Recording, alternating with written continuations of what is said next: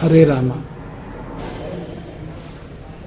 ಕರುಣ ರಸದ ಕೋಡಿ ವರಿವ ಕಟಾಕ್ಷದ ಪರತತ್ವ ಬರುಪು ವಾಲಾಪದ ವರ ಪುಣ್ಯಮಯ ಶರೀರದ ನಿರಾಭಾರಿ ಗುರುವಿರಲಿ ಎನ್ನ ಮಾನಸದಿ. ಆ ಸದ್ಗುರುವಿರಲಿ ಎನ್ನ ಮಾನಸದಿ.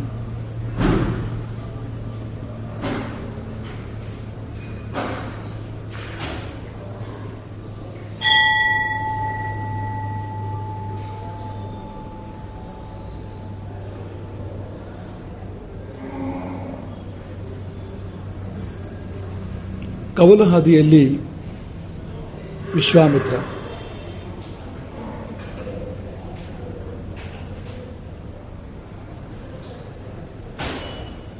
ಬ್ರಹ್ಮರ್ಷಿ ವಸಿಷ್ಠರ ಮುಂದೆ ಕೈ ಸಾಗದಾದಾಗ ಆತನ ಯಾವ ಅಸ್ತ್ರಗಳು ಬ್ರಹ್ಮರ್ಷಿ ವಸಿಷ್ಠರನ್ನು ವಿಚಲಿತಗೊಳಿಸಲು ಅಥವಾ ಅವರಿಗೆ ಹಾನಿ ಮಾಡಲಿಕ್ಕೆ ಸಾಧ್ಯ ಆಗದೇ ಇದ್ದಾಗ ಸೋತ ವಿಶ್ವಾಮಿತ್ರ ಹೊಸ ತೀರ್ಮಾನಕ್ಕೆ ಬರ್ತಾನೆ. ಅದೇನೊಂದು ಇದು ಹಿಂದಿನದು ಯಾವುದು ಬೇಡ, ರಾಜ್ಯ ಬೇಡ, ಕೋಶ ಬೇಡ, ಕ್ಷಾತ್ರ ಬೇಡ, ತಪಸ್ಸು ಬೇಕು. ತಾನು ಬ್ರಹ್ಮರ್ಷಿ ಆಗಬೇಕು, ತಾನು ವಸಿಷ್ಠರಂತೆ ಆಗಬೇಕು. ಆವರೆಗಿನ ಬದುಕಿನ ಕುರಿತು ಜುಗುಪ್ಸೆ,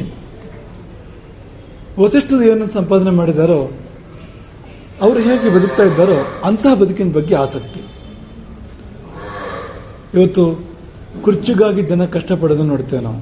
ಕುರ್ಚಿ ಸಂಪಾದನೆ ಮಾಡೋ ಸಲುವಾಗಿ ಬಹಳ ಕಷ್ಟಪಡ್ತಾರೆ. ಸಂಪಾದನೆ ಮಾಡಿದ ಕುರ್ಚಿ ಉಳಿಸ್ಕೊಳ್ಳೋದಕ್ಕೆ ಇನ್ನೂ ಕಷ್ಟಪಡ್ತಾರೆ. ಅದು ಹೋದಾಗ ದುಃಖ ಪಡ್ತಾರೆ. ಆದರೆ ವಿಶ್ವಾಮಿತ್ರ ಅದು ಹೇಗೆ ತನ್ನ ರಾಜ್ಯವನ್ನು, ಕೋಶವನ್ನು, ಸಿಂಹಾಸನವನ್ನು ಬಿಟ್ಟುಕೊಟ್ಟ. ಒಬ್ಬ ಮಗನಿಗೆ ರಾಜ್ಯಭಾರವನ್ನು ವಹಿಸಿಕೊಟ್ಟು ಆತ ಕಾಡಿಗೆ ಹೊರಟೋಗ್ತಾನೆ. ಹೆಂಡತಿ ಜೊತೆಯಲ್ಲಿ ಕಾಡಿನಲ್ಲಿ ತಪಸ್ಸು ಮಾಡ್ತಾನೆ. ಯಾರು ಇದಕ್ಕೆ ಕಾರಣಕರ್ತರು? ಈ ಶ್ರೇಯಸ್ಸು ಯಾರಿಗೆ ಸಲ್ಲಬೇಕು ಅಂದರೆ ವಸಿಷ್ಠರಿಗೆ ಸಲ್ಲಬೇಕು. ಆವರೆಗಿನ ಬದುಕು ಭ್ರಮೆ ಎಂದು ವಿಶ್ವಾಮಿತ್ರನಿಗೆ ಅನ್ನಿಸುವಂತೆ ಮಾಡಿದವರು ವಸಿಷ್ಠರು. ಮಾಡಿದ ದಾರಿ ಬೇರೆ ಇರ್ಬೋದು. ಈಗ ಗುರು ಶಿಷ್ಯನನ್ನು ಎಚ್ಚರಿಸುವಾಗ, ಬೋಧಿಸುವಾಗ ದಾರಿಗಳು ಬೇರೆ ಬೇರೆ ಆಗ್ತವೆ. ಶಿಷ್ಯನ ಯೋಗ್ಯತೆಗೆ, ಶಿಷ್ಯನ ಸ್ವರೂಪಕ್ಕೆ ಅನುಸಾರವಾಗಿ ಬೋಧನೆಯ ರೀತಿ ಬೇರೆ ಬೇರೆ ಆಗ್ಬೋದು. ಹಾಗೆ ವಿಶ್ವಾಮಿತ್ರನಿಗೆ ವಸಿಷ್ಠರು ಬೋಧಿಸಿದ ದಾರಿ ಅದು ಗರ್ವಭಂಗದ ದಾರಿ. ಅದು ಅವನ ಈಗೋ, ಅವನ ಗರ್ವ ಏನಿದೆ, ಗರ್ವವನ್ನು ಧ್ವಂಸ ಮಾಡಿದ್ದಾರೆ ಅವರು ಒಂದು ಹಂತದಲ್ಲಿ ಅಂತ. ಹಾಗಾಗಿ ಅವನಿಗೆ ಆವರೆಗಿನ ಬದುಕು ಅದು ಸಪ್ಪೆ ಅನ್ನಿಸ್ತು, ಭ್ರಮೆ ಅನ್ನಿಸ್ತು, ಬೇಡ ಅನ್ನಿಸ್ತು, ಸಾಕು ಅನ್ನಿಸ್ತು. ಹೊಸ ಬದುಕು ಬೇಕು ಅನಿಸ್ತು. ಆ ಹೊಸ ಬದುಕಿನಲ್ಲಿ ಸಿಂಹಾಸನವಿಲ್ಲ, ರಾಜ್ಯವೂ ಇಲ್ಲ, ಕೋಶವೂ ಇಲ್ಲ, ಮೃಷ್ಟಾನ್ನ ಇಲ್ಲ, ಕೈಕಾಲಿಗೆ ಆಳುಗಳಿಲ್ಲ, ಏನಿಲ್ಲ. ನಾರು ಬಟ್ಟೆಯನ್ನುಟ್ಟು, ಗೆಡ್ಡೆ ಗೆಣಸು, ಹಣ್ಣು ಹಂಪಲುಗಳನ್ನು ತಿಂದುಕೊಂಡು, ನದಿ ಸ್ನಾನವನ್ನು ಮಾಡಿಕೊಂಡು ನಿರಂತರವಾಗಿ ತಪಶ್ಚರ್ಯೆಯಲ್ಲಿ ಬದುಕು ಕಳೀತಕ್ಕಂಥದ್ದು. ಅಂತಹ ಬದುಕನ್ನು ಮಾಡಬೇಕು ಎಂದು ವಿಶ್ವಾಮಿತ್ರನಿಗೆ ಅನ್ನಿಸುವ ಹಾಗೆ ಮಾಡಿದ್ರಲ್ಲ, ಅದು ಗುರು ಮಹಿಮೆ. ದಿಗ್ಬಲಂ ಕ್ಷತ್ರಿಯ ಬಲಂ, ಕ್ಷತ್ರಿಯ ಬಲಕ್ಕೆ ಧಿಕ್ಕಾರವಿರಲಿ. ಯಾವ ಕ್ಷತ್ರಿಯ ಬಲವನ್ನು ಆಶ್ರಯಿಸಿ ಯಾವರಿಗೆ 100 ಯುದ್ಧಗಳನ್ನು ಗೆದ್ದಿದ್ದನೋ ವಿಶ್ವಾಮಿತ್ರ, 101ನೇ ಯುದ್ಧವನ್ನು ಸೋತಾಗ ಅದು ಬೇಡ ಅಂತ ಅನ್ಸ್ಬಿಡ್ತು. ಅದಕ್ಕೆ ಧಿಕ್ಕಾರ, ಕ್ಷಾತ್ರಕ್ಕೆ ಧಿಕ್ಕಾರ. ಬ್ರಹ್ಮತೇಜೋ ಬಲಂ ಬಲಂ, ಬ್ರಹ್ಮತೇಜೋ ಬಲದ ಮುಂದೆ ಬೇರೆ ಯಾವುದೂ ಇಲ್ಲ. ಶಸ್ತ್ರಕ್ಕಿಂತ ಶಾಸ್ತ್ರ ದೊಡ್ಡದು ಎಂಬುದಾಗಿ ಅವನಿಗೆ ಅನಿಸ್ಬಿಟ್ಟಿದೆ. ಯಾಕೆಂದ್ರೆ ಅವನ ಕಣ್ಮುಂದೆ ಅಥವಾ ಅವನೇ ಅನುಭವಿಸುವಂತೆ ಏಕೇನ ಬ್ರಹ್ಮದಂಡೇನ ಸರ್ವಾಸ್ತ್ರಾಣಿ ಹತಾನಿಮೆ, ಒಂದು ಬ್ರಹ್ಮದಂಡದಿಂದ ನನ್ನ ಎಲ್ಲ ಅಸ್ತ್ರಗಳು ಹತವಾಗಿ ಹೋದವು. ವಸಿಷ್ಠರು ವಿಶ್ವಾಮಿತ್ರನ ಮೇಲೆ ಕೈ ಮಾಡಲಿಲ್ಲ. ವಸಿಷ್ಠರು ಕೇವಲ ಸ್ವರಕ್ಷಣೆ ಮಾತ್ರ ಮಾಡಿದ್ದಾರೆ. ಅವ್ರು ಮನಸ್ಸು ಮಾಡಿದ್ರೆ ಏನು ಬೇಕಾದ್ರೂ ಮಾಡ್ಬೋದು. ಆದರೆ ವಿಶ್ವಾಮಿತ್ರ ರೌದ್ರಾಸ್ತ್ರವನ್ನು, ಇಂದ್ರಾಸ್ತ್ರವನ್ನು, ಬ್ರಹ್ಮಾಸ್ತ್ರವನ್ನು ಪ್ರಯೋಗ ಮಾಡುವಾಗ ಅವರು ಕೇವಲ ಬ್ರಹ್ಮದಂಡವನ್ನು ಅಡ್ಡ ಹಿಡಿದರು. ಅಷ್ಟು ಮಾತ್ರ ಮಾಡಿದ್ದು ವಸಿಷ್ಠರು. ಒಂದೇಟು ಕೊಟ್ಟಿಲ್ಲ ವಿಶ್ವಾಮಿತ್ರನಿಗೆ. ಅಂದ್ರೆ ಫಿಸಿಕಲಿ, ಶಾರೀರಿಕವಾಗಿ ಒಂದೇಟು ಬಿದ್ದಿಲ್ಲ. ಆದರೆ ಗರ್ವಕ್ಕೆ ಭಾರಿ ದೊಡ್ಡ ಪೆಟ್ಟು ಬಿದ್ದಿದೆ. ಗರ್ವ ಸರ್ವಸ್ವ ಹರಣ ಎನ್ನುವ ಹಾಗಾಗಿದೆ ಅಂತ. ಆ ಪೆಟ್ಟು ದೊಡ್ಡದು, ಮನಸ್ಸಿಗೆ ಬೀಳುವ ಪೆಟ್ಟು ದೊಡ್ಡದು. ದೇಹಕ್ಕೆ ಬೀಳುವ ಪೆಟ್ಟು ಆದ ಗಾಯ ಮಾಯ್ತದೆ ಬೇಗ, ಆದರೆ ಮನಸ್ಸಿಗೆ ಆದ ಪೆಟ್ಟು ಆದ ಗಾಯಗಳು ಮಾಯುವುದು ಸುಲಭ ಅಲ್ಲ, ಮತ್ತೆ ಪರಿಣಾಮವನ್ನು ಹೆಚ್ಚು ಮಾಡ್ತವೆ ಅವು ಅಂತ. ಹಾಗಾಗಿ ಏಕೇನ ಬ್ರಹ್ಮದಂಡೇನ ಸರ್ವಾಸ್ತ್ರಾಣಿ ಹತಾನಿಮೆ, ನನ್ನ ಮೇಲೆ ಏನು ಕೈ ಎತ್ತಲಿಲ್ಲ, ಆದರೆ ಅಡ್ಡ ಹಿಡಿದ ಕೈಯ ತಾಕತ್ತು, ಅದರ ಸಾಮರ್ಥ್ಯವನ್ನು ಕಂಡ ಮೇಲೆ ಈ ಕ್ಷಾತ್ರ ಸಾಕು. ತದೇತತ್ ಸಮವೇಕ್ಷ್ಯಾಹಂ, ಈ ಘಟನೆಯನ್ನು ನೋಡಿದ ನಾನು. ಒಂದು ಬ್ರಹ್ಮದಂಡದಿಂದ ನನ್ನ ಸರ್ವ ಸಾಮರ್ಥ್ಯವನ್ನು ನಿಗ್ರಹಿಸಿದ ಆ ವಸಿಷ್ಠರ ಸಾಮರ್ಥ್ಯವನ್ನು ಕಂಡ ನಾನು ತಪೋ ಮಹತ್ ಸಮಾಸ್ಥಾಸ್ತಿ, ದೊಡ್ಡ ತಪಸ್ಸಿಗೆ ಹೊರಡ್ತೇನೆ. ಪ್ರಸನ್ನೇಂದ್ರಿಯ ಮಾನಸ, ರೋಷ ವೇಷ ದ್ವೇಷ ಸಾಕು, ಅವೆಲ್ಲ ಇಂದ್ರಿಯ ಮನಸ್ಸನ್ನು ಪ್ರಸನ್ನಗೊಳಿಸಿಕೊಂಡು ತಿಳಿಯಾಗಿಸಿಕೊಂಡು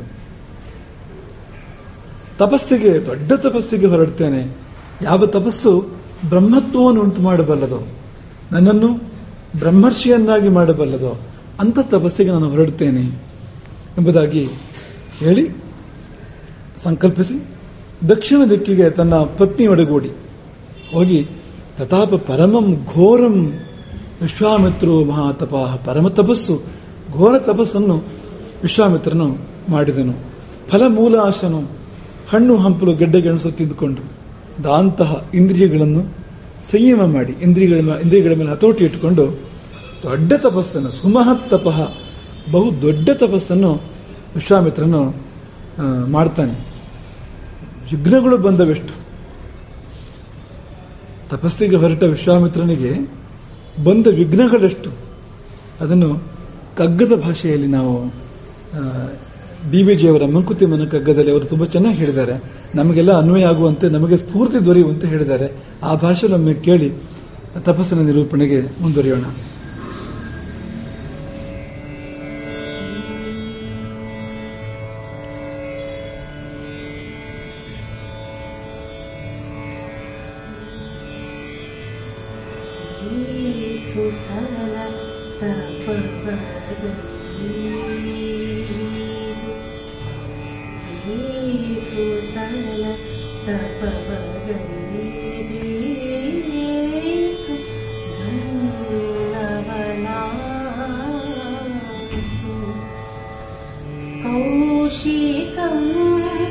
ब्रह्मर्षि पदकर्हनादन्,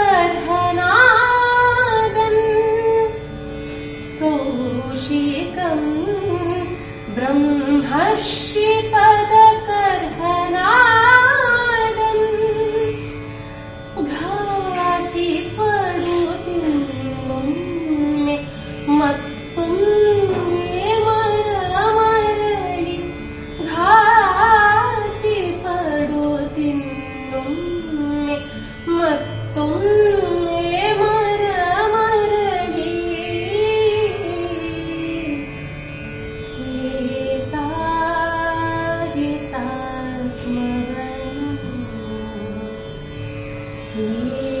साधि सात्मवन्,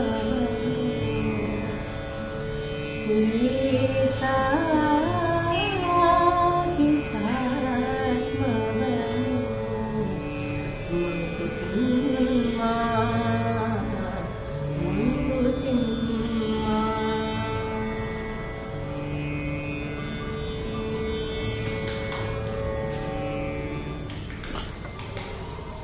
ಏಸು ಸಲ ತಪವಗೈದು ಏಸು ಬನ್ನವನಾಂತು, ಕೌಶಿಕಂ ಬ್ರಹ್ಮರ್ಷಿ ಪದಕರ್ಹನಾದನ್. ಎಷ್ಟು ಬಾರಿ ತಪಸ್ಸು ಮಾಡಿದ್ದು, ಎಷ್ಟು ಕಷ್ಟಪಟ್ಟಿದ್ದು. ಕೌಶಿಕನು ಬ್ರಹ್ಮರ್ಷಿ ಪದಕ್ಕೆ ಅರ್ಹನಾಗುವಾಗ ಎಷ್ಟು ಕಷ್ಟಪಟ್ಟಿದ್ದು. ಘಾಸಿಪಡು ತಿನ್ನೊಮ್ಮೆ ಮತ್ತೊಮ್ಮೆ ಮರಳಿ ಲೇಸಾಗಿ ಸಾತ್ಮವನು ಮಂಕುತಿಮ್ಮ. ಮತ್ತೆ ಮತ್ತೆ ಘಾಸಿಪಟ್ಟು ಆತ್ಮವನ್ನು ಲೇಸಾಗಿಸು. ನಿನ್ನ ಆತ್ಮವನ್ನು ಲೇಸು ಮಾಡ್ಕೊಳ್ಬೇಕು ಅಂದ್ರೆ ಆತ್ಮದ ಹೊರತಾಗಿ ಉಳಿದಿದ್ದಕ್ಕೆಲ್ಲ ಸ್ವಲ್ಪ ಕಷ್ಟ ಆಗ್ಬೋದು. ದೇಹಕ್ಕೆ ಕಷ್ಟ ಆಗ್ಬೋದು, ಮನಸ್ಸಿಗೆ ಕಷ್ಟ ಆಗ್ಬೋದು, ಇಂದ್ರಿಯಗಳಿಗೆ ಕಷ್ಟ ಆಗ್ಬೋದು. ಆದರೆ ಆತ್ಮಕ್ಕೆ ಒಳ್ಳೇದಾಗ್ತದೆ. ಕೊನೆಗೂ ಉಳಿಯೋದು ಆತ್ಮವೇ, ಶಾಶ್ವತವಾಗಿರೋದು ಆತ್ಮವೇ. ಹಾಗಾಗಿ ಆತ್ಮಕ್ಕಾಗಿ ಉಳಿದವು ಕಷ್ಟಪಡಬೇಕು. ಆತ್ಮನೇ ರಾಜ. ಇವೆಲ್ಲ ಮನಸ್ಸು ಮಂತ್ರಿ, ಇಂದ್ರಿಯಗಳು ಪ್ರಜೆಗಳು, ದೇಹವೆಂಬುದು ರಾಜ್ಯ. ಹಾಗಾಗಿ ಇವೆಲ್ಲವೂ ಅದಕ್ಕಾಗಿದ್ದಾವೆ ಹೊರತು ಅದು ಇದಕ್ಕಾಗಿ ಇಲ್ಲ ಅಂತ. ಇವೆಲ್ಲವೂ ಆ ಶ್ರಮವನ್ನು ತೆಗೆದುಕೊಳ್ಳಬೇಕು ಅಂತ. ಹಾಗಾಗಿ ಇನ್ನೊಮ್ಮೆ ಮತ್ತೊಮ್ಮೆ ಮರಮರಳಿ ಘಾಸಿ ಪಡುತ್ತಾ ಮತ್ತೆ ಮತ್ತೆ ಘಾಸಿಪಟ್ಟು ಮತ್ತೆ ಮತ್ತೆ ತೊಂದರೆ ತೆಗೆದುಕೊಂಡು ಆತ್ಮವನ್ನು ಲೇಸಾಗಿಸು ಎನ್ನುವುದಕ್ಕೆ ಕೌಶಿಕನ ದೃಷ್ಟಾಂತ. ಅಲ್ಲ, ಇಷ್ಟೆಲ್ಲ ವಿಘ್ನಗಳು ಬಂದ್ವಲ್ಲ, ತೊಂದರೆಗಳು ಬಂತಲ್ಲ, ಯಾರು ತೊಂದರೆ ಕೊಟ್ಟಿದ್ದು ಕೌಶಿಕನಿಗೆ? ಛೇ, ಈ ಜನ ಆದರೂ ಏನು ಉಪದ್ರವ ಮಾಡ್ತಾರೋ ಒಳ್ಳೆ ಕೆಲಸ ಮಾಡೋರಿಗೆ ಅಂದರೆ ಇಲ್ಲ, ಅದೆಲ್ಲ ಒಳಗಿನಲ್ಲೇ ಬಂದಿದ್ದು. ಎಲ್ಲ ವಿಘ್ನಗಳು ಅವನ ಒಳಗಿನಲ್ಲೇ ಎದ್ದು ಬಂದಿರತಕ್ಕಂಥದ್ದು ಅಂತ. ತನಗೆ ತಾನೇ ವೈರಿ. ಆತ್ಮೈವ ರಿಪುರಾತ್ಮನಃ. ತನಗೆ ತಾನೇ ಬಂದು, ತನ್ನ ಆತ್ಮವೇ ತನಗೆ ಬಂದು, ತನ್ನ ಆತ್ಮವೇ ತನಗೆ ವೈರಿ. ಆತ್ಮೈವ ರಿಪುರಾತ್ಮನಃ. ಗೀತೆಯಲ್ಲಿ ಕೃಷ್ಣ ಹೇಳಿದ ಹಾಗೆ, ಈಗ ರಾವಣನ ವೈರಿ ಯಾರು ಅಂದ್ರೆ ರಾಮ ಅಂತ ಉತ್ತರ ಬರ್ತದೆ. ನಿಜವಾಗಿ ಕಾಮ ಅಂತ ರಾವಣನ ವೈರಿ, ರಾಮ ಅಲ್ಲ. ರಾಮನಷ್ಟಕ್ಕೆ ಇದ್ದ. ರಾಮ ಲಂಕೆಗೆ ಹೋಗಿ ದಾಳಿ ಮಾಡ್ತಿರಲಿಲ್ಲ ಏನು. ಆದರೆ ದಾರಿ ತಪ್ಪಿದ ಕಾಮ ರಾಮನನ್ನು ಲಂಕೆಗೆ ಬರುವಂತೆ ಧನುಸ್ಸು ನೆತ್ತುವಂತೆ ಮಾಡಿತು. ಹಾಗಾಗಿ ವೈರಿ ಎಲ್ಲಿದ್ದಾನೆ ಅಂದ್ರೆ ದುಶ್ಮನ್ ಕಹಾ ಹೈ ಬಗಲ್ ಮೇ ಅಂತ ಹೇಳ್ತಾರಲ್ಲ ಹಿಂದಿಯಲ್ಲಿ. ಬಗಲ್ ಮೇ ಅಲ್ಲ, ದಿಲ್ ಮೇ, ಹೃದಯದಲ್ಲಿದ್ದಾನೆ ವೈರಿ ಅಂತ. ಹಾಗಾಗಿರ್ತಕ್ಕಂಥದ್ದು ಇದು ಅಂತ. ದಕ್ಷಿಣ ದಿಕ್ಕಿನಲ್ಲಿ ತಪಸ್ಸು, ಘೋರ ತಪಸ್ಸು, ಸಹಸ್ರ ವರ್ಷಗಳ ತಪಸ್ಸು. ಆ ತಪಸ್ಸಿನ ಫಲವಾಗಿ ರಾಜರ್ಷಿ ಪದವಿ ಪ್ರಾಪ್ತ ಆಯಿತು. ರಾಜನಾಗಿದ್ದ ವಿಶ್ವಾಮಿತ್ರ. ಬ್ರಹ್ಮ ಪ್ರಕಟ ಆಗಿ ನಿನ್ನ ತಪಸ್ಸಿಗೆ ಮೆಚ್ಚಿದ್ದೇನೆ, ನೀನು ಇನ್ನು ಮೇಲೆ ರಾಜರ್ಷಿ ಅನೇನ ತಪಸ ತ್ವಾಂಹಿ ರಾಜರ್ಷಿ ರೀತಿ ವಿದ್ಮಹೇ. ಸಪ್ಪೆ ಆಯಿತು. ಯಾಕೆಂದ್ರೆ 100ಕ್ಕೆ 100 ಅಂಕಗಳ ನಿರೀಕ್ಷೆ ಇದ್ದಾಗ 98 ಬಂದರೂ ಬೇಜಾರಾಗ್ತದೆ ಹೊರತು ಸಂತೋಷ ಆಗೋದಿಲ್ಲ. ಅದೇ ನಾನು ಹೇಗಿದ್ರೂ ನಪಾಸ್ ಆಗೋದು, ಹೇಗಿದ್ರೂ ಅನುತ್ತೀರ್ಣನಾಗೋದು ಅಂತ ಅನ್ಕೊಂಡಿದ್ರೆ ಪಾಸ್ ಮಾರ್ಕ್ಸ್ ಬಂದ್ರೆ ಸಾಕು, ತುಂಬಾ ಸಮಾಧಾನ ಆಗ್ತದೆ, ಸಂತೋಷ ಆಗ್ತದೆ. ಹಾಗೆ ಬ್ರಹ್ಮರ್ಷಿ ಪದವಿ ನಿರೀಕ್ಷೆ ಇದೆ. ಹಾಗಾಗಿ ನೀನು ರಾಜರ್ಷಿ ಅಂದ್ರೆ ಯಾರಿಗೂ ಬೇಕು ಅದು ಅನ್ನೋ ಹಾಗಾಯ್ತು ವಿಶ್ವಾಮಿತ್ರನಿಗೆ. ಆದ್ರೆ ವಿಶ್ವಾಮಿತ್ರ ಬೇಜಾರು ಮಾಡ್ಕೊಂಡ ಅಂತ ಬ್ರಹ್ಮ ಕೊಡ್ಲಿಕ್ಕೆ ತಯಾರಿಲ್ಲ ಅದನ್ನ. ಈ ಅರ್ಹನಾಗೋದಕ್ಕೆ ನಿನಗೆ ಯೋಗ್ಯತೆ ಇಲ್ಲ. ಈಗ ಹೋಗಿ ಆಯ್ತು, ಸಾಕ್ಷಾತ್ಕಾರ ಆದ ವೇಗದಲ್ಲಿ ಕಣ್ಮರೆಯಾಗಿಯೂ ಅಂತರ್ಧಾನನಾಗಿಯೂ ಆಯಿತು ಬ್ರಹ್ಮದೇವರು. ಅತೃಪ್ತಿ ಮತ್ತೆ ತಪಸ್ಸಿಗೆ ದಾರಿಯನ್ನು ಮಾಡಿತು. ತಪಸ್ಸು ಮುಂದುವರಿಯಿತು. ಬಹಳ ದೊಡ್ಡ ತಪಸ್ಸು ಸಂಚಯ ಆಯಿತು ವಿಶ್ವಾಮಿತ್ರನಲ್ಲಿ. ಭಾರಿ ದೊಡ್ಡ ತಪಸ್ಸು ಸಂಚಯ ಆಯಿತು. ಆದರೆ ಆ ತಪಸ್ಸೆಲ್ಲ ನೀರಿನ ಹಾಗೆ ಸುರಿದು ಹೋಯಿತು. ರಂಧ್ರವಾದ ಕೊಡದಿಂದ ನೀರು ಸುರಿದು ಹೋಗುವ ಹಾಗೆ ಸುರಿದು ಹೋಯಿತು. ಏನ್ ಕಾರಣ ಅಂದ್ರೆ ಇಗೋ ಕಾರಣ.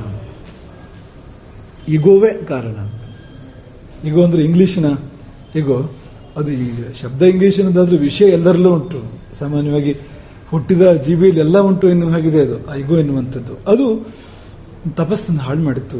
ಅದು ಹೇಗೆ ಅಂದ್ರೆ ತ್ರಿಶಂಕು, ಸೂರ್ಯವಂಶದ ಒಬ್ಬ ದೊರೆ ತ್ರಿಶಂಕು, ಆತನಿಗೊಂದು ವಿಚಿತ್ರ ಆಸೆ ಹುಟ್ಟುಬಿಡ್ತು. ತಾನು ಸಾಯದೇ ಸ್ವರ್ಗಕ್ಕೆ ಹೋಗಬೇಕು, ಈ ಶರೀರದಲ್ಲಿ ಸ್ವರ್ಗಕ್ಕೆ ಹೋಗಬೇಕು ಅಂತ ಅನಿಸ್ಬಿಡ್ತು. ಹೋಗಿ ಗುರು ವಸಿಷ್ಠರಲ್ಲಿ ಕೇಳ್ದ. ಅವರು ಅದೆಲ್ಲ ಆಗೋದಿಲ್ಲ ಅಂತ ಹೇಳಿದ್ರು. ಪ್ರಕೃತಿ ಒಂದಿದೆ, ಅದನ್ನು ಅನುಸರಿಸಬೇಕು ನಾವು, ಇವೆಲ್ಲ ಬೇಡದೇ ಇರುವಂಥದ್ದು ಅಂತ ಒಪ್ಪಲಿಲ್ಲ. ಇವನು ನೇರ ವಸಿಷ್ಠರ ಮಕ್ಕಳಲ್ಲಿ ಹೋದ. ವಸಿಷ್ಠರ ಮಕ್ಕಳು, ಅವರು ಕುಲಗುರುಗಳೇ ಆಗ್ತಾರಲ್ಲ, ಅವರಲ್ಲಿ ಹೋಗಿ ನನಗೆ ಯಜ್ಞ ಮಾಡಿಸಿ ಸಶರೀರನಾಗಿ ಸ್ವರ್ಗಕ್ಕೆ ಹೋಗಬೇಕು, ನಿಮ್ಮ ತಂದೆಯವರಲ್ಲಿ ಕೇಳಿದೆ. ಅದು ಹೇಳೋದು ಬೇಡ ಇತ್ತೋ ಏನೋ, ಅದನ್ನು ಹೇಳ್ಬಿಟ್ಟ ಮಾತಿನ ಮಧ್ಯದಲ್ಲಿ. ನಿಮ್ಮ ತಂದೆಯವ್ರ ಹತ್ರ ಕೇಳಿದೆ, ಅವರು ಒಪ್ಪಲಿಲ್ಲ. ಹಾಗೆ ನಿಮ್ಮ ಹತ್ರ ಬಂದಿದ್ದೇನೆ, ಯಜ್ಞ ಮಾಡಿಸ್ಕೊಡಿ ಅಂತ. ಅವ್ರಿಗೆ ಕೋಪವೇ ಬಂತು. ಯಾವುದನ್ನು ಮಾಡಲಿಕ್ಕೆ ಸಾಧ್ಯ ಇಲ್ಲ ಅಂತ ವಸಿಷ್ಠರು ಹೇಳಿದ್ದಾರೆ, ಅದನ್ನು ನಾವು ಮಾಡ್ತೇವೆ. ಅಶಕ್ಯ ಮಿತಿ ಚೋವಾಚ ವಸಿಷ್ಠೋ ಭಗವಾನ್ ಋಷಿ. ಭಗವಂತ, ಭಗವದ್ಯೋಗ್ಯತೆ ವಸಿಷ್ಠರಿಗಿರ್ತಕ್ಕಂಥದ್ದು. ಅವರೇ ಆಗುವುದಿಲ್ಲ ಅಂದ ಮೇಲೆ ನಾವು ಹೇಗೆ ಮಾಡ್ತೇವೆ? ಬಾಲಿಶ ನೀನು, ಹೋಗುವವರಿಗೆ ಮರಳು ನಿನ್ನ ಮನೆಗೆ ಎಂಬುದಾಗಿ ವಸಿಷ್ಠರು ಉತ್ತರ ಕೊಟ್ಟರು. ದೊರೆ ಸ್ವಲ್ಪ ಅಗೌರವದ ಮಾತುಗಳನ್ನಾಡಿದ. ವಸಿಷ್ಠರಿಗೂ ಅಗೌರವವಾಗುವಂತೆ ಕೆಲವು ಮಾತುಗಳನ್ನಾಡಿದ. ಯಾಕೆಂದ್ರೆ ಯಾವುದಾದ್ರೂ ಇಂಥದ್ದೊಂದು ವಾಂಛೆ ಹುಟ್ಟಿಬಿಟ್ರೆ ಅದು ಈಡೇರದೇ ಇದ್ದಾಗ ಯಾರ್ಯಾರ ಮೇಲೂ ಹೋಗ್ತದೆ. ಅದು ಕುಲಗುರುಗಳ ಮೇಲೆ ಅವಿನಯದ ಪ್ರಯೋಗವಾಯಿತು. ಕೋಪ ಬಂತು ವಸಿಷ್ಠ ಪುತ್ರರಿಗೆ. ಶಪಿಸಿದರು. ಚಂಡಾಲನಾಗು. ದೊರೆ ಚಂಡಾಲನಾಗ. ಮೈ ಕಪ್ಪಾಯಿತು, ಕೂದಲು ಹೊರಟಾಯಿತು, ಚಿನ್ನದ ಆಭರಣಗಳು ಕಬ್ಬಿಣದ್ದಾದವು, ಇದ್ದಕ್ಕಿದ್ದ ಹಾಗೆ ಅವನ ಸ್ವರೂಪವೇ ಬದಲಾಗೋಯ್ತು. ಒಂದು ರಾತ್ರಿ ಬೆಳಗಾಗೋದ್ರೊಳಗೆ ಚಂಡಾಲನಾದ ದೊರೆ ಎಲ್ಲ ಬಿಟ್ಟು ಓಡಿ ಹೋದ್ರು. ಅವನ ಮಂತ್ರಿಗಳು, ಅವನ ಪರಿವಾರವು, ಬಳಗವು, ಅವನ ಜೊತೆಗೆ ಯಾರಿದ್ರು ಆ ಘೋರ ರೂಪವನ್ನು, ವಿಕೃತ ರೂಪವನ್ನು ಕಂಡು ಬಿಟ್ಟು ಹೊರಟು ಹೋದ್ರು. ಒಂಟಿಯಾದ. ಆದರೆ ಆಸೆ ಬಿಡಲಿಲ್ಲ, ಸಶರೀರನಾಗಿ ಸ್ವರ್ಗಕ್ಕೆ ಹೋಗಬೇಕು. ನೇರವಾಗಿ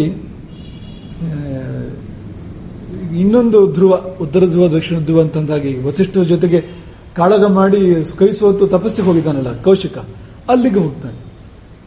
ಇದು ಗುರುನಿಷ್ಠೆ ಆತನದ್ದು.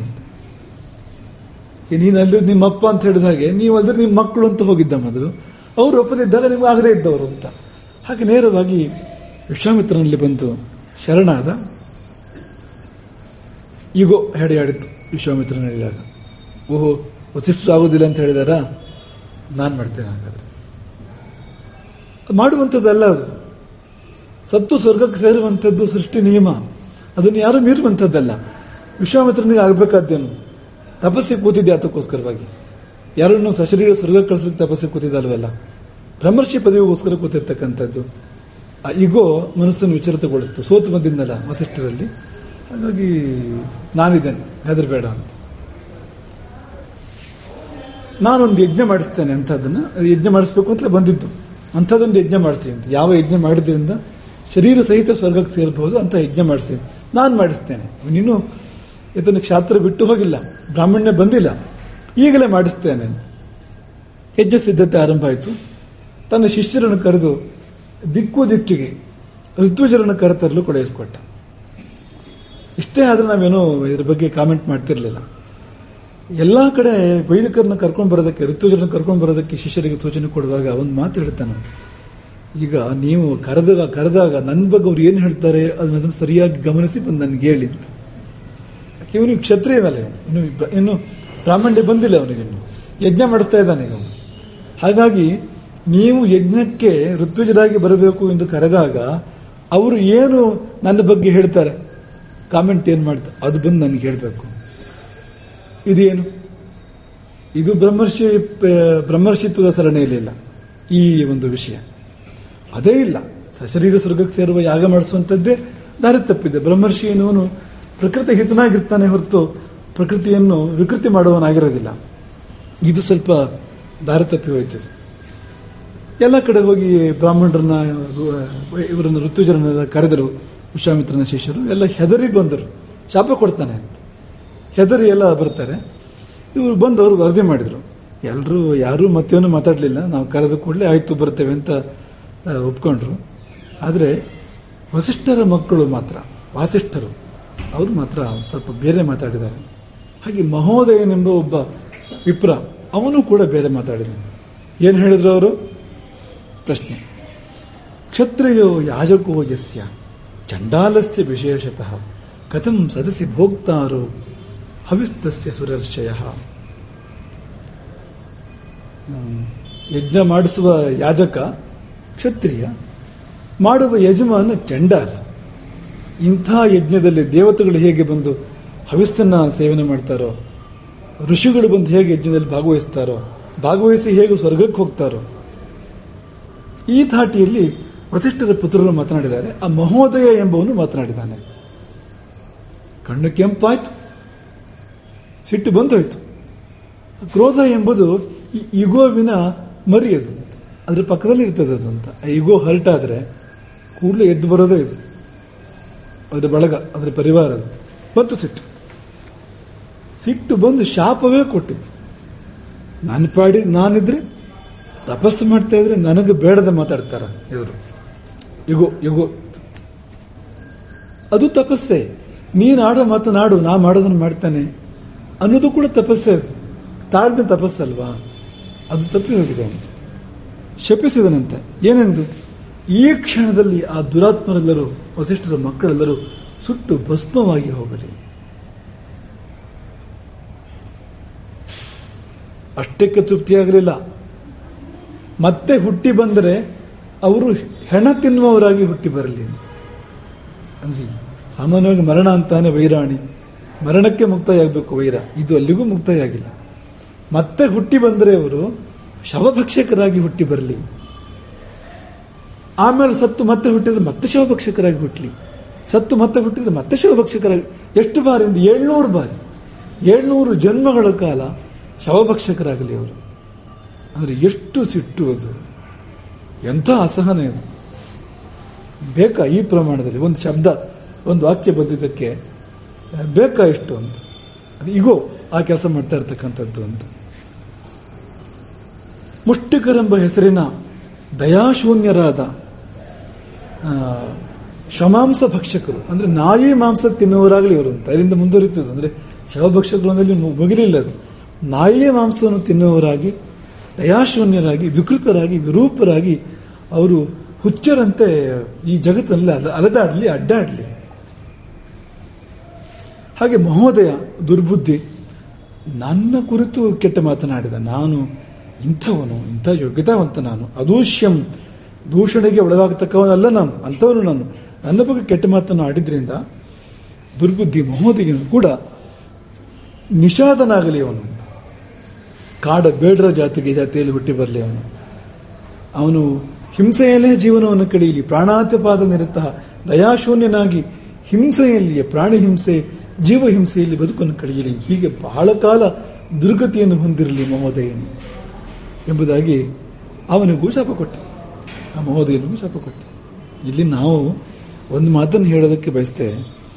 ಪಾಪ ವಸಿಷ್ಠರು ಪಟ್ಟ ತೊಂದರೆ ಎಷ್ಟು ಅಂತ. ಅಂದರೆ ವಿಶ್ವಾಮಿತ್ರನನ್ನು ಬ್ರಹ್ಮರ್ಷಿಯಾಗಿಸಬೇಕು ಅನ್ನೋ ಕಾರಣಕ್ಕೆ, ವಿಶ್ವಾಮಿತ್ರನನ್ನು ಅಂದರೆ ಜಗತ್ತಿಗೊಂದು ಗಾಯತ್ರಿ ಮಂತ್ರ ದೊರೆಯಬೇಕು, ವಿಶ್ವಾಮಿತ್ರ ಬ್ರಹ್ಮ, ಆ ಕಾರಣಕ್ಕೆ ಪಟ್ಟ ತೊಂದರೆ ಎಷ್ಟು.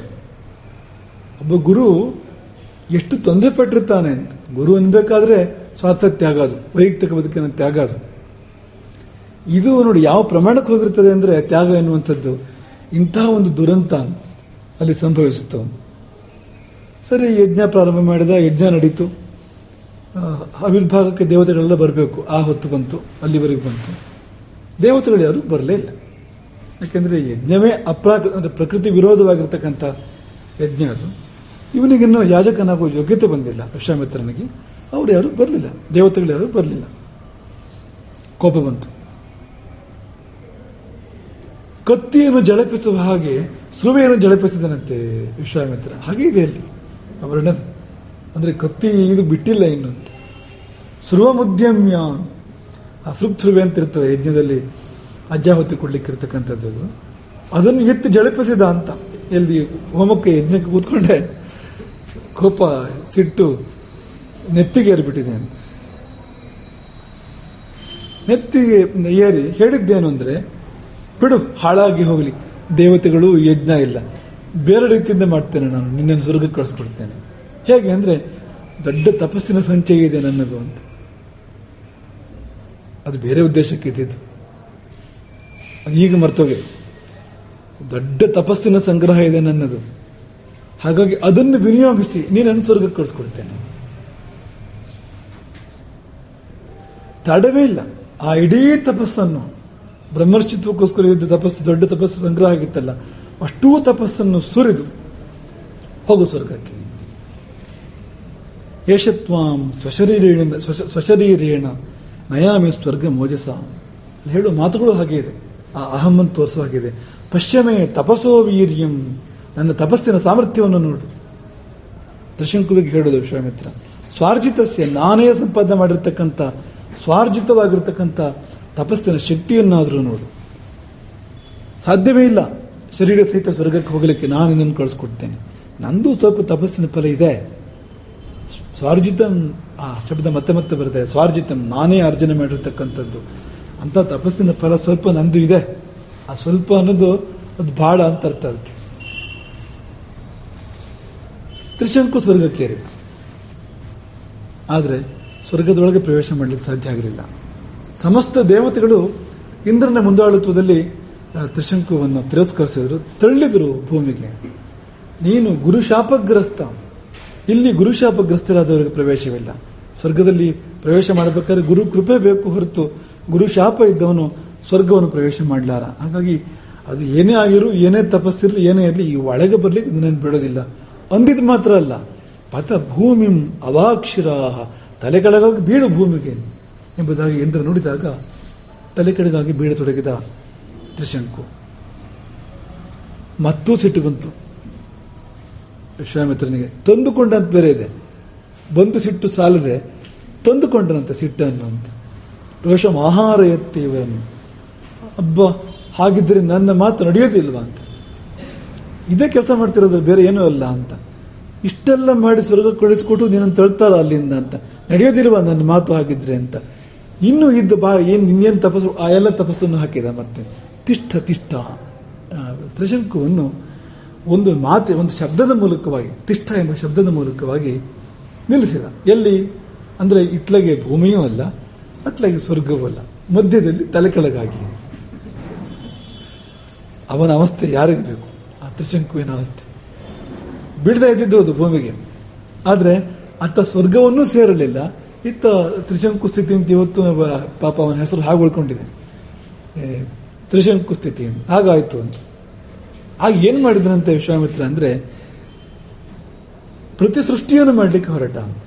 ಹಾಗಿದ್ರೆ ಸ್ವರ್ಗದಲ್ಲಿ ನಿನ್ನನ್ನು ಸೇರಿಸ್ಕೊಳ್ಳೋದಿದ್ರೆ ಬೇರೆ ಸ್ವರ್ಗವನ್ನು ಮಾಡ್ತೇನೆ ನಾನು, ಆಮೇಲೆ ಬೇರೆ ಇಂದ್ರನನ್ನು ಮಾಡ್ತೇನೆ. ಇಂದ್ರ ತಾನೇ ಹೊರಗೆ ತಳ್ಳಿದ್ದು ನಿನ್ನನ್ನು, ಅನ್ಯಮಿಂದ್ರಂ ಕರಿಷ್ಯಾಮಿ, ಬೇರೆ ಇಂದ್ರನನ್ನೇ ಮಾಡ್ತೇನೆ. ಅದು ಯಾರು ಹೇಳಿದ್ರು, ಅದು ಬರೋದಿಲ್ಲ, ಬೇರೆ ಇಂದ್ರನ ಮಾಡೋಕ್ಕಾಗೋದಿಲ್ಲ ಅಂತ. ಹಾಗಿದ್ರೆ ಇಂದ್ರನ ಇಲ್ಲದರ ಹಾಗೆ ಮಾಡ್ತೇನೆ ಪ್ರಪಂಚಕ್ಕೆ. ಇದೆಲ್ಲ ಈ ಸಂಬಂಧ ಇಲ್ಲ, ಈ ಸಶರೀರ ಸ್ವರ್ಗಕ್ಕೂ ಸಂಬಂಧ ಇಲ್ಲ. ಈಗ ಬರ್ತಾ ಇರೋ ಮಾತುಗಳೆಲ್ಲ ಪ್ರಪಂಚಕ್ಕೆ ಇಂದ್ರನೇ ಇಲ್ಲದಂತೆ. ಈಗ ವಿಮಾನಕ್ಕೆ ಪೈಲಟ್ ಇಲ್ಲದಂತೆ ಮಾಡಿದ್ರೆ ಏನಾಗ್ತದೆ? ಸಿಟ್ಟು ಬಂದು. ಹಡಗಿಗೆ ನಾವಿಕನೇ ಇಲ್ಲದಂತೆ ಮಾಡಿದ್ರೆ ಏನಾಗ್ತದೆ?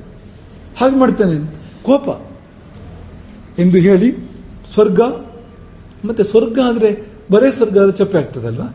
ಇಲ್ಲಿ ಈ ಸ್ವರ್ಗಕ್ಕೆ ಏನೆಲ್ಲ ಉಂಟು ಎಲ್ಲವನ್ನೂ ಸೃಷ್ಟಿ ಮಾಡಬೇಕಲ್ವ. ಹಾಗಾಗಿ ಸಪ್ತರ್ಷಿಗಳು ಬೇರೆ ಸೃಷ್ಟಿ ಮಾಡೋಕೆ ಹೊರಟನಂತೆ.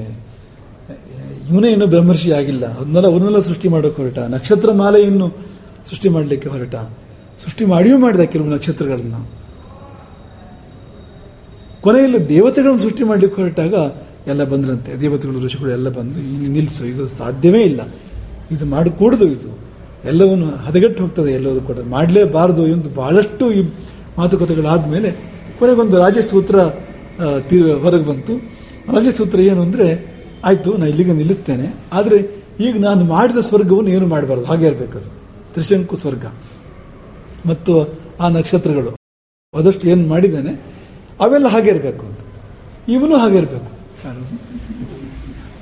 ತ್ರಿಶಂಕು ಕೂಡ ಅಂತ. ಪಾಪ ನೋಡಿ, ಈಗ ಪ್ರಕೃತಿಯನ್ನು ಬಿಟ್ಟು ಹೋದರೆ ಹೀಗೆಲ್ಲ ಆಗ್ತದೆ. ಸ್ವರ್ಗೋಸ್ತು ಸಶರೀರಸ್ಯ ತ್ರಿಶಂಕೋರತ್ರ ಶಾಶ್ವತಃ. ಸಶರೀರನಾದ ಸಶರೀರನಾದ ತ್ರಿಶಂಕುವಿಗೆ, ಅಂದರೆ ತ್ರಿಶಂಕುವಿಗೆ ಈ ಶರೀರ ಇದ್ದ ಹಾಗೆಯೇ ಇಲ್ಲಿಯೇ ಹೀಗೆಯೇ ಸ್ವರ್ಗವು ಶಾಶ್ವತವಾಗಲಿ, ತಲೆ ಕೆಳಗಾಗಿ ಸ್ವರ್ಗವು ಶಾಶ್ವತವಾಗಲಿ. ನನ್ನ ನಕ್ಷತ್ರಗಳು ಎಲ್ಲ ಹೀಗೆ ಉಳಿಬೇಕು, ಯಾಕೆಂದ್ರೆ ನನ್ನ ನಕ್ಷತ್ರಗಳು ಈಗೋ ನಾನು ಸೃಷ್ಟಿ ಮಾಡಿದ ನಕ್ಷತ್ರ ಇದು ಹೀಗೆ ಇರಬೇಕು. ಇದನ್ಯಾರು ಏನು ಮಾಡೋ ಹಾಗಿಲ್ಲ ಈ ನಕ್ಷತ್ರಗಳನ್ನು. ಉಳಿದವರು ಸುಧಾರಿಸ್ಕೊಳ್ಳಿ, ಬೇಕಾದ್ರೆ ಏನಾದ್ರು ಹೆಚ್ಚು ಕಡಿಮೆ ಆದ್ರೆ ಹೊಂದಾಣಿಕೆ ಮಾಡಿಕೊಳ್ಳಿ. ಆದರೆ ನಾನು ಸೃಷ್ಟಿ ಮಾಡಿದ ನಕ್ಷತ್ರಗಳನ್ನು, ನಾನು ಸೃಷ್ಟಿ ಮಾಡಿದ ಸ್ವರ್ಗವನ್ನು ಏನು ಮಾಡೋ ಹಾಗಿಲ್ಲ. ಎಲ್ಲಿವರೆಗೆ ಅಂದರೆ ಬ್ರಹ್ಮ ಸೃಷ್ಟಿ ಮುಗಿಯುವಲ್ಲಿವರೆಗೂ ಈ ಸೃಷ್ಟಿ ಹೀಗೆ ಇರಬೇಕು. ವಿಶ್ವಾಮಿತ್ರ ಸೃಷ್ಟಿ, ಅದರ ಜೊತೆಯಲ್ಲಿ ಎಕ್ಸ್ಟ್ರಾ ಫಿಟ್ಟಿಂಗ್ ಅದು ಹಾಗೆ ಇರಬೇಕು ಅಂತ. ಅದನ್ನೇನು ಮಾಡೋ ಹಾಗಿಲ್ಲ ಅಂತ. ಅದು ಇದಕ್ಕೆ ಒಪ್ಪಿದ್ರೆ ಸೃಷ್ಟಿ ನಿಲ್ಲಿಸ್ತೇನೆ, ಮುಂದಿನ ಸೃಷ್ಟಿಯನ್ನು. ಇಲ್ಲಿದ್ರೆ ಬೇರೆ ದೇವತೆಗಳು, ಬೇರೆ ಅಗ್ನಿ, ಬೇರೆ ಯಮ, ಪ್ರಪಂಚದ ಕಥೆ ಏನಾಗ್ಬೋದು ಅಂತ. ಎರಡೆರಡು ಯಮ ಆದರೆ, ಎರಡೆರಡು ಅಗ್ನಿ ಆದರೆ, ಈ ಒಂದು ಯಮನ ತರ್ಕೊಳ್ಳೋದೇ ಕಷ್ಟ ಆಗಿದೆ. ಇಬ್ರು ಯಮಂದಿರು ಕಾಂಪಿಟೇಷನ್ನಲ್ಲಿ ಜೀವ ತಗೊಂಡು ಹೋಗಿ ಶುರು ಮಾಡಿಬಿಟ್ರೆ ಏನಕ್ಕ ಪ್ರಪಂಚದ ಅವಸ್ಥೆ ಏನು ಅಂತ. ಹಾಗಾಗಿ ಇಲ್ಲೆಲ್ಲ ಕಾಣೋದೇನು ಅಂದರೆ ಅದೇ ಅಹಂ, ಈಗೋ, ನಾನು. ವಸಿಷ್ಠರಿಗೆ ಏನು ಕಡಿಮೆ? ನಾನು ಮಾಡಿದ್ದು, ನಾನು ಭರವಸೆ ಕೊಟ್ಟಿದ್ದು, ನನ್ನ ಮಾತು, ನನ್ನ ಕಮಿಟ್ಮೆಂಟ್ ಅದೆಲ್ಲ ಬೇಕು. ತನ್ನ ವಚನವನ್ನು ಪ್ರತಿಯೊಬ್ಬನು ಕೂಡ ಪಾಲನೆ ಮಾಡಬೇಕು, ಅದೆಲ್ಲ ಅಂತಲ್ಲ. ಆದರೆ ವಚನ ಏನೇನಾದ್ರು ಕೊಡಬಾರ್ದು, ಕೊಡುವಂಥದ್ದನ್ನೇ ಕೊಡಬೇಕಾಗ್ತದೆ. ದಶರಥ ವಚನ ಕೊಟ್ಟಾಗ್ತದೆ. ಬ್ಲಾಂಕ್ ಚೆಕ್ ಕೊಟ್ಬಿಟ್ನಲ್ಲ ಕೈಕೇಯಿಗೆ, ಯಾವತ್ತಾರು ನೀನು ಕೇಳು ಕೊಡ್ತೀನಿ, ಕೇಳಿದ್ರೆ ಕೊಡ್ತೀನಿ ಅಂತ. ಹಾಗಾಗಿಬಿಡ್ತದೆ ಅದು. ಏತನ ಮಧ್ಯೆ ಏನಾಯಿತು ಅಂದರೆ ಸಂಪೂರ್ಣವಾಗಿ ತಪಸ್ಸು ನಷ್ಟವಾಯಿತು. ಆವರೆಗೆ ಮಾಡಿದ ಬ್ರಹ್ಮರ್ಷಿತ್ವಕ್ಕೋಸ್ಕರ ಮಾಡಿದ ತಪಸ್ಸು ಇದೆಯಲ್ಲ, ನಿಶ್ಶೇಷವಾಗಿ ಹೋಯ್ತು ಅದು ಅಂತ. ಆಮೇಲೆ ಎಚ್ಚರ ಆಯ್ತಂತೆ, ನನ್ನ ತಪಸ್ಸೇನಾಯಿತು ಅಂತ. ಇಲ್ಲ, ಪಾತ್ರ ಖಾಲಿಯಾಗಿದೆ. ಎಷ್ಟು ಬೇಸರವಾಯ್ತಂತೆ ವಿಶ್ವಾಮಿತ್ರನಿಗೆ ಅಂದ್ರೆ, ದಕ್ಷಿಣ ದಿಕ್ಕನ್ನೇ ಬಿಟ್ಟು, ಆ ದಿಕ್ಕಿನ ಮೇಲೆ ಬೇಜಾರು ಬಂದೋಯ್ತು ಅಂತ, ದಿಕ್ಕನ್ನ ಬಿಟ್ಟು ಪಶ್ಚಿಮ ದಿಕ್ಕಿಗೆ ತಪಸ್ಸಿಗಾಗಿ ತೆರಳಿದ. ಹೊಸದಾಗಿ ಪ್ರಾರಂಭ ಆಗಬೇಕೇನು ತಪಸ್ಸು. Back to square one. Shri ಗುರುಭ್ಯೋ ನಮಃ, ಶ್ರೀ ಗಣೇಶಾಯ ನಮಃ ಅಂತ ಶುರು ಮಾಡಬೇಕು ಮತ್ತೆ. ಅದು 7 ಸಲ ತಪವಗೈದು. ಆ ಪದ ಅದರ ತಾತ್ಪರ್ಯ ಬರೋದು ಹಾಗೆ ಅಂತ. ಹಾಗಾಗಿ ಮತ್ತೆ ಆರಂಭ ಮಾಡಬೇಕು. ಆದರೆ ಆ ಘಟನೆಗಳು, ತಾನು ತಪ್ಪಿ ಬಿದ್ದಿದ್ದು, ಇದರ ಎಷ್ಟು ಬೇಜಾರಾಗಿತ್ತು ಅಂದ್ರೆ, ಈ ಊರು ಬೇಡ, ಈ ದಿಕ್ಕೇ ಬೇಡ, ದಕ್ಷಿಣ ದಿಕ್ಕೇ ಬೇಡ ಎಂಬುದಾಗಿ ಆ ದಿಕ್ಕನ್ನೇ ತ್ಯಜಿಸಿ ಪಶ್ಚಿಮ ದಿಕ್ಕಿಗೆ ಹೋಗಿ ಪುಷ್ಕರದಲ್ಲಿ ತಪಸ್ ಮಾಡೋಕ್ಕೆ ಶುರು ಮಾಡಿದ. ಆದರೆ ಪಶ್ಚಿಮ ದಿಕ್ಕಿಗೆ ಹೋಗ್ತಾ ಅದೇ ಮನಸ್ಸನ್ನು ತಗೊಂಡೋಗಿದ್ದಾನಲ್ಲ, ಮನಸ್ಸನ್ನು ಬಿಟ್ಟೋಗಿಲ್ಲದೇನು ಅಂತ. ಒಳಗಿರೋದು ಹಾಗೆ ಇದೆ, ಹೊರಗಿನ ಜಾಗ ಬದಲಾಗ್ಬೋದು, ಅದೇನು ಮಾಡ್ತದೆ. ಆದರೆ ಒಳಗಿನ ಮನಸ್ಸು ಹಾಗೆ ಇದೆಯಲ್ವಾ. ವನಸ್ಥಸ್ಯಾಪಿ ಬಾಧಂತೆ ಮಿತ್ರೋದಾಸೀನ ಶತ್ರುವಃ. ಹೋಗಿ ಕಾಡು ಸೇರಿ ತಪಸ್ಸು ಮಾಡ್ತಾ ಇದ್ರು ಕೂಡ ಕೆಲವರು ಆಗೋದಿಲ್ಲ, ಕೆಲವರು ಮಿತ್ರರು, ಕೆಲವರು ಶತ್ರುಗಳು, ಕೆಲವರು ತಟಸ್ಥ. ಇದೆಲ್ಲ ಒಳಗೆ ಉಳ್ಕೊಳ್ಳೋದ್ರಿಂದ, ಮನಸ್ಸಲ್ಲಿ ಉಳ್ಕೊಳ್ಳೋದ್ರಿಂದ ಅಲ್ಲೇ ಬಂದಿರ್ತಾರೆ ಅವರೆಲ್ಲರೂ ಕೂಡ ಅಂತ. ಮನಸ್ಸೊಳಗಡೆ ಕೊಂಡಾಡ್ತಾ ಇರ್ತಾರೆ ಅವರು. ಹೊರಗಿಂದ ಶತ್ರುಗಳು ಮಿತ್ರರು ಇಲ್ಲದೆ ಇರ್ಬೋದು, ಆದರೆ ಒಳಗಿರ್ತಕ್ಕಂಥ ಶತ್ರು ಮಿತ್ರ ಉದಾಸೀನರು ಕೆಲಸ ಮಾಡ್ತಾರಲ್ಲ, ಹೀಗೆ ಅಲ್ಲಿಯೂ ಕೂಡ ಪರೀಕ್ಷೆಗಳು ಕಾದಿವೆ ವಿಶ್ವಾಮಿತ್ರನಿಗೆ. ಹಾಗಾಗಿ ಇನ್ನೊಮ್ಮೆ ನಾವು ಅದನ್ನು ಅನುಸಂಧಾನ ಮಾಡೋಣ. ಅದೇ ಕಗ್ಗದ ಕವಿಯ ಭಾಷೆಯಲ್ಲಿ, ಏಸು ಸಲ ತಪವಗೈದು ಏಸು ಬನ್ನವನ ಅಂತು ಕೌಶಿಕನು ಬ್ರಹ್ಮರ್ಷಿ ಪದ ಕರ್ಹನಾದನು. ಅಪ್ಪ ಅಂದರೆ ಕೌಶಿಕನಿಗೆ ತುಂಬ ತೊಂದರೆಗಳಾಗಿರ್ಬೋದು, ಆದರೆ ನಮಗೆ ಪಾಠ ಅದು ಅಂತ. ಅಂದರೆ ಒಂದು ಸಾಧನೆ ಮಾಡಬೇಕು ಅಂದರೆ ಎಷ್ಟು ವಿಘ್ನಗಳನ್ನು ದಾಟಿ ಹೋಗಬೇಕಾಗ್ತದೆ ಎನ್ನುವುದನ್ನು ಅದು ತೋರಿಸ್ತದೆ. ಎಂಥ ಸಂಕಲ್ಪವನ್ನು ವಸಿಷ್ಠರು ಹುಟ್ಟು ಹಾಕಿದ್ದಾರೆ. ವಿಘ್ನಗಳು ಈ ಪ್ರಮಾಣದಲ್ಲಿ ಬರ್ತಾ ಇದ್ರು ಕೂಡ ಬಿಡದೆ ಮುಂದುವರಿತಕ್ಕಂಥ ಆ ಒಂದು ಸಂಕಲ್ಪವನ್ನು ಅವರು ಅಂದರೆ ಸಹಜ ಗುರುವಾಗಿ, ಗುರುವಿನ ಮಾಮೂಲಿ ರೂಪದಲ್ಲಿ, ಮಾಮೂಲಿ ರೀತಿಯಲ್ಲಿ ಅಲ್ಲದೆ ಇನ್ನೊಂದು ರೂಪದಲ್ಲಿ ಬಂದು ಹೇಗೆ ಅವರು ಹುಟ್ಟು ಹಾಕಿದ್ದಾರೆ ನೋಡಿ ಸಂಕಲ್ಪವನ್ನು ಅಂತ. ಹಾಗಾಗಿ ಪಶ್ಚಿಮ ದಿಕ್ಕದಲ್ಲಿ ಪುಷ್ಕರದಲ್ಲಿ ತಪಸ್ಸಿಗಾಗಿ ತೆರಳಿದ ವಿಶ್ವಾಮಿತ್ರನಿಗೆ ಅದೆಷ್ಟು ವಿಘ್ನಗಳು ಬಂದು ಎನ್ನುವುದನ್ನು ಈಗ ನಾವು ಗಾನ ಭಾಷೆಯಲ್ಲಿ ಕೇಳೋಣ. ಮುಂದಿನ ಬಾರಿ ಅದಕ್ಕೆ ಅದರ ವ್ಯಾಖ್ಯಾನವನ್ನು, ಈ ಕಥೆಯ ಮುಂದಿನ ಭಾಗವನ್ನು, ಮುಂದಿನ ಪರೀಕ್ಷೆಯನ್ನು ಅವಲೋಕನ ಮಾಡೋಣ. ಹರೇ ರಾಮ.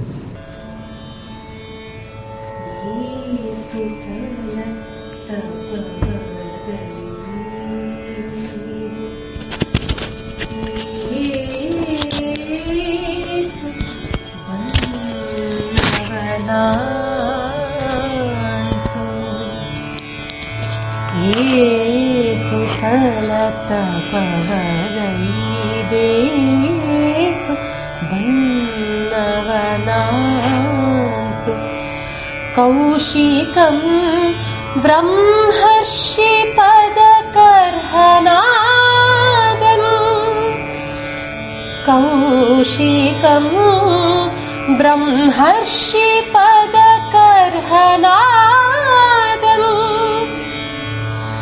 ಘಾಸಿ ಪಡುತ್ತಿನ್ನೊಮ್ಮೆ ಮತ್ತೊಮ್ಮೆ ಮರಳಿ ಮರಳಿ ಘಾಸಿ ಪಡುತ್ತಿನ್ನೊಮ್ಮೆ ಮತ್ತೊಮ್ಮೆ ಮರಳಿ